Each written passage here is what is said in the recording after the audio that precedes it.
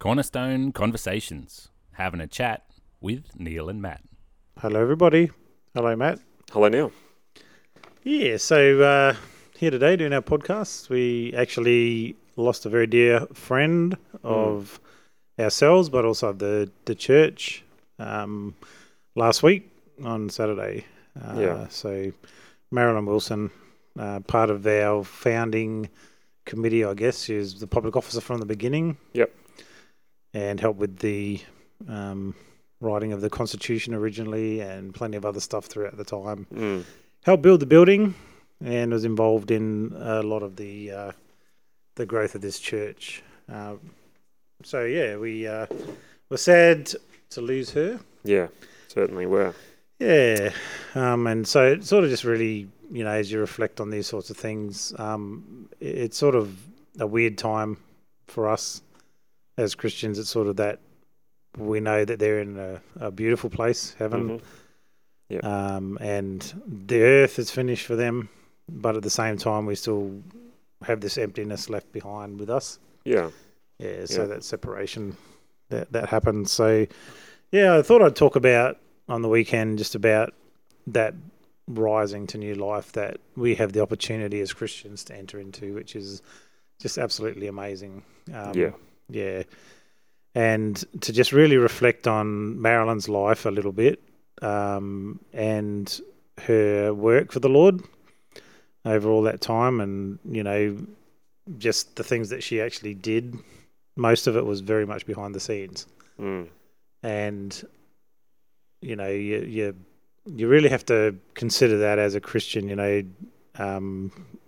When Jesus talked about greatness in the kingdom, it was really, who wants to be the greatest should be the least.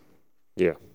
And I think that mindset that we can have at times is great is big, great is better, great is, all these amazing things that we do and, the events we have. And yet I really feel like, that is part of what we do as a Christian. Hopefully we have that sort of greatness, but underneath and undergirding that all, the greatness of a person is not measured in what we'd call success from a worldly point of view. Yeah, that's right.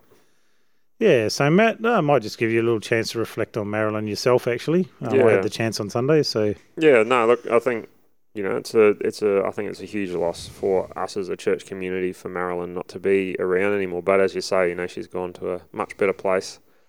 And, she's free from illness and whatever that she had for a long time. That was, a real struggle for her. But even, I think the thing I admire about Marilyn is that she was always firm in her faith and not afraid to tell people about her faith, and also to be in that space of holding people accountable to their faith for those of us who are believers as well, and as you say, heavily involved in committees and doing stuff behind the scenes, the public officer and all that kind of stuff for Cornerstone, and myself being on the committee as well, having the privilege of being part of the work that she was doing, and just always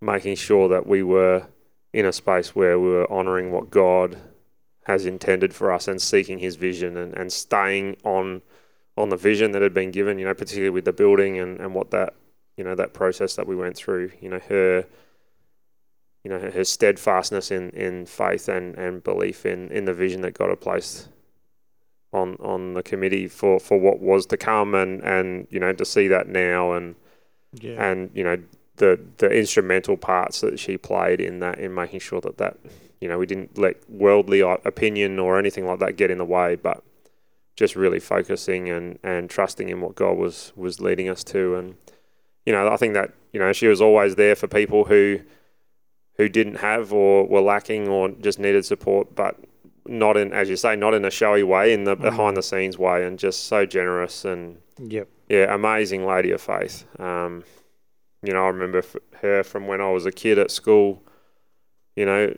Auntie Marilyn would come into the front office and I'd be there or whatever, and she'd give me a big hug, and just loves on people and is genuinely concerned and and wanting to be part of people's lives wherever they're at, and doing what she can. So, it's I think it's a huge loss for us as a church and for the wider community. But she's gone to a much better place, and she's free from the pain and anguish that she was experiencing. Not that you would know it, because she would never talk about it, and but right.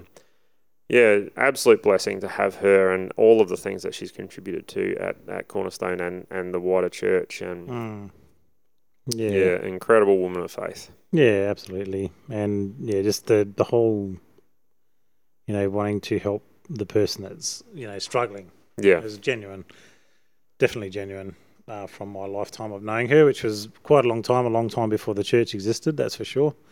When I was a young fella, and my sister was friends with her daughter, and so I've known her for many, many years. Have to be at least over 30 years. Just that. And good with our kids as well. So, so it was sort of like, it's funny because people would say, how are you feeling, Neil? Because, we were reasonably close and spent a lot of time together in the office working on things, just in life in general. Yeah. And it's funny because I do have that dual sense of like a very reality of it. Like, she's gone to heaven. We'll see her again one day. And I think like what I wanted to try and really help us to think about was this amazing hope we have as Christians, that we don't need to worry about death at all, and that God has an amazing future for us in raising us from the dead. And the reason that we can be excited and know that that's happening is because Jesus was the first fruit of that. He was dead and he was buried and he rose again. And the Bible says that was the first fruit, the first seed. And so we're raised to new life with Jesus Christ. So that's the hope that we have. And just part of that is that whole future of heaven or being with Christ forever. I don't think we really fully get it, but the body that we've got now actually passes away. It actually really goes. And so we don't move from life to death. We actually move from life to life.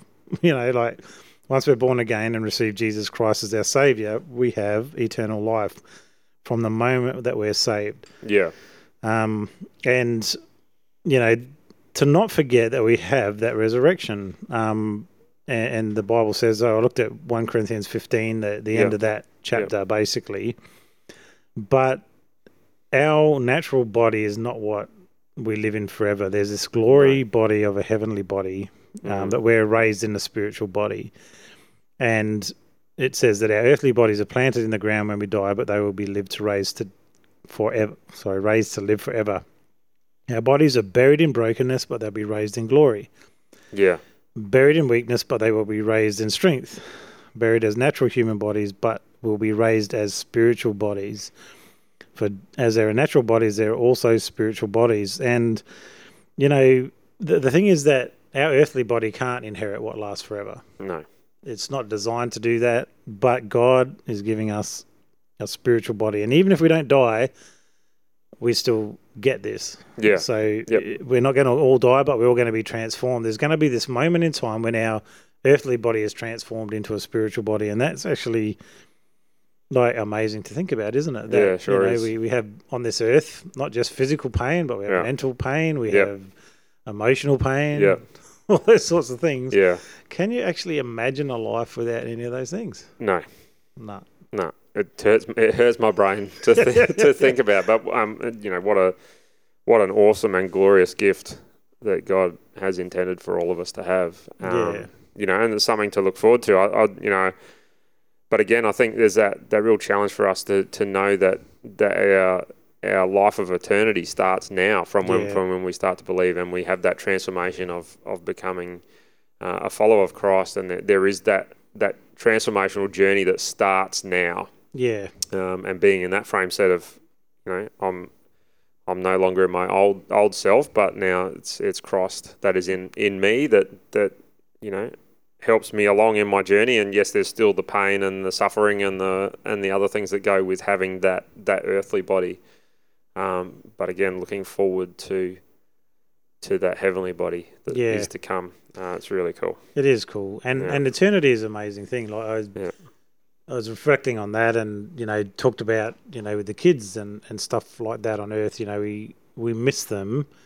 Well, I miss my kids. I don't know if everyone does, but the what I miss is actually the relationship with them here on Earth. So I've got 2 kids that moved interstate, and at times my heart almost aches for the days when they were younger. Yeah. And it's a genuine ache, like a heartache. You just sort of like, oh, wow, I just loved that time of life. And it wasn't because they were little, although that was part of it because they're fun. But there's a different relationship now when we see each other of adult, which is also exciting. It's different, but it's good. Yeah. There's this change in that relationship. But because of distance, because of all those things, there's a separation that takes place on Earth. And so what I actually really miss is that connection with them and being around them and being with them. But when you start to think of eternity in that perspective, it can change even that. It's like, of course, we'll miss people. We'll have that separation here on Earth. But can you imagine eternity where, if you are really serious about it, you put your mind to really trying to move your kids into going to heaven with you. So that's the ultimate, isn't it? Like that, not that, my kids are successful on Earth. Yeah. Because in all reality, it means nothing. No, that's right. And it's funny how it can just bend your whole thinking. It's like, I see so often that, we as humans and even as Christians, we can spend a whole lot of time chasing the earthly things. I don't know if you've seen that around. Oh, absolutely. It's everywhere, and even in fact, in my own life, I see myself in the past chasing those earthly things that they're so important, and I have to get this thing or achieve this thing, and then you get there and it's like, oh, that was good. Let's move on to the next thing, sort of thing. Like there's, it's the way of the world that we need to be careful that we don't get roped into, and again having that eternal perspective, just there as a reminder of what's to come. As I said before, it doesn't take away the pain or the challenge or whatever that we have now in some circumstances. Sometimes it does, but you know what I mean. Like, so there's that making sure that you have that frame of mind of that eternal perspective of what's to come, and be on guard that you don't get distracted by the things of this world and by the achievements and the just everything, the possessions and like as I said, the worldly achievement and the status and the title and all of those things that get wrapped up into that. All of those are actually good things and can be really good to have. But if that's your focus, then that's when the danger comes in. Yep. Yeah. Yeah. And, it's that rejoicing in that you have eternal life, really. Yeah. You know, Jesus pointed out to his disciples, that, because they went out and they were, casting out demons. I'd have to probably look up the story to get it really, really accurate. But basically it was like, we saw these amazing things happen, and Jesus said, don't rejoice over that. That's an achievement on earth. That's a good thing that, that happened, but rejoice rather that your names are written in the book of life. It's like, even those things that we achieve as a Christian, in all reality, it's good. Are zero compared to this grabbing hold of living forever with Him. Yeah, and it just changes the perspective. And honestly, like if I, we've talked about it before, but honestly, it just jumps at me again and again. If you look at that parable of the seed and the sower, for us, it's definitely the weeds. We're not fruitful as Christians because that's the cares, the anxieties, the troubles of this world that are in our lives as Christians, stopping us being fruitful. And I think the key there is of this world. And whatever that might be, our care and anxiety would be that I want my kid to be great. So let me push them in a certain direction. and I do talk about sport a bit. Now, I love sport a lot, and I have nothing against sport. Like, as a kid, I'd play all the time, loved it. Yeah. And would have loved to play for Australia or Carlton Football Club or whatever and be a champion, and there's zero wrong with that at all. Yeah. But one of the things is that we notice is that people, even in the church, are pursuing things so far outside of eternity. Yeah. That actually becomes the goal. So if there's a choice between, oh, my kid has to do this sport on a Sunday, or do we go to church so that, hopefully they'll go to heaven and also be a productive Christian on earth. Yeah. The choice is often made, well, definitely the sport's far more important. Yeah. Yeah. Time and time again. And it's not just against sport, just hear me out. But it's like, when are we going to prioritise the things of God over the things of the world? Yeah. It's a good challenge. I absolutely agree with I play sport myself, and there were times in my sporting career, if I can say it that way, that there was trainings and whatever that happened on a Sunday morning, and I had to make that decision. What was the priority, and I hope that I made the right. I mean, I know I did make the right choice because I chose coming to church over going and doing gym sessions, which why I don't look like Arnold Schwarzenegger anymore, or ever, to be honest. But that impacted. I mean, there was a consequence for that within the sporting world, but at the end of the day, what does that matter in comparison to eternal consequence? And my son growing up is playing basketball at the moment as well, following in my footsteps. And his team, he was playing in the top level for his age group, and they changed the games to Sunday morning, and he can't play that anymore. So but that was a decision that he and us as his parents made together, and it was really exciting to see him make that choice to say no, church is more important. And same issue with next year. His games will be on a Friday night when youth group's on, and he's already said, "I'm going to youth group. I'm not gonna be doing sport." So that's the challenge of the world that we live in, and there is that.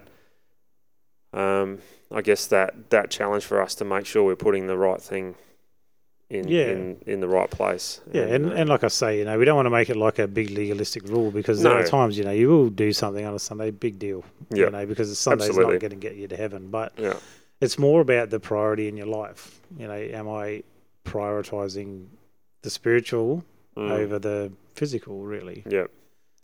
Well, not even the physical, over the worldly idea that, what success is, what it is, and it can be in any area of life. Absolutely. Because I remember at times, and you can't make a hard and fast decision that, it has to be this order, because we still have to rely on the Holy Spirit. So there are times, I remember in the fire brigade, and you'd get offered an overtime on a Sunday. Well, that's pretty awesome, because you're getting, 10 or 12 hours at, double time.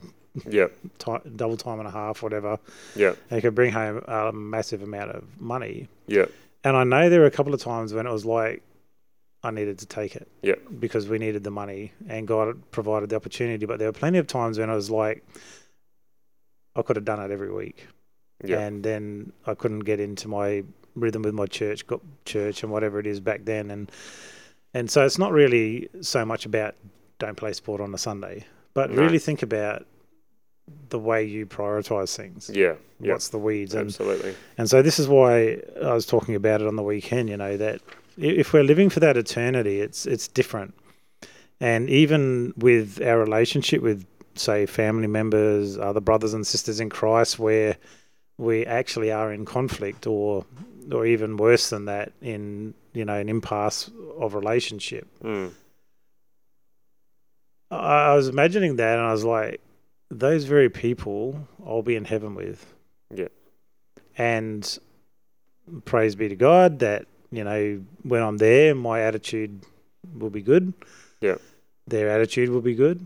We'll not be fighting about stuff. Everything will be revealed, what's right and wrong. But, I was thinking, what if Jesus says, actually, it was you? It wasn't them. Yeah. And you've wasted all this time on earth in things that in heaven we're to be living together in harmony, and we will, which is so wonderful, because you think of maybe even in your own life where there's someone, they are definitely a Christian, but you just fight, or you're not talking to each other because of something that happened, someone got offended. And I was thinking, what if we're actually working towards eternity? Wouldn't we take a different attitude even towards them on earth? Well, you'd hope so, wouldn't you? Yeah, I mean, I agree. There's certainly going to be times when we get there and Jesus says, that was you, mate. What were you thinking? And hopefully not too many times, but I can guarantee there's going to be times like that. And you're right. How do we get in that space where we're having that eternal perspective? And I think there's some importance in that it's just not just letting everything slide either. That's the other side of it. But just being in that space of building relationship with that eternal perspective. There are times when we just need to let it go. That's it. There's times when we have to. Is that copyrighted? That's probably copyrighted, isn't it? Overlook. Not the way you're saying it. Overlook. Overlook. Don't be a sook. Yeah. That's my trademark. I've copyrighted that one. Nice. There is that challenge to. Again, it comes back to loving each other in the way that God intends us to. And if you think about the Lord's Prayer, right, Matt, it's like, let your will be done on earth as in heaven. So think of heaven when we're getting there, that his will is that we're all living in this unity and love, which we will. Because we're transformed. This is the beauty of it. But we're saying, let your will be done on earth as in heaven. Aren't we praying, God, help us to change our attitudes. Help us to live out the life that let's bring heaven to earth. And try and make it, as we can. So, the last verse that we looked at, which I think was, really to sum it up, thinking about, so Paul's gone through this whole chapter talking about the resurrection, the new life, the new body, that we've got victory over death because sin's power is broken over our life. But this is the result. Because you have eternal life, because you're going to be raised back to life, my dear brothers and sisters, be strong and immovable. Always work enthusiastically for the Lord, for you know that nothing you do for the Lord is ever useless. So our hope of resurrection should compel us to live and work enthusiastically for the Lord. Because we're not looking at this earth anymore. We're like, we're just passing through. That's good. And nothing you do for the Lord is ever useless. Yeah, for sure. So do all things as though you're doing it for the Lord. I like that verse too. That's a good one there. So, and that's a challenge, and that's something I think about most days driving to work. God help me to work as though I'm working for you. In all the discussions, in all the conversations, in all the different interactions and things that you have with people. How. Be in that space of, as it says there, being strong and immovable in your faith. And do it as though you're doing it for the Lord. Work enthusiastically at it, and it won't be useless. That's a great promise right there to grab hold of. Sure is. Well done. Awesome. We'll miss you, Marilyn. Yeah. And we'll see you all later.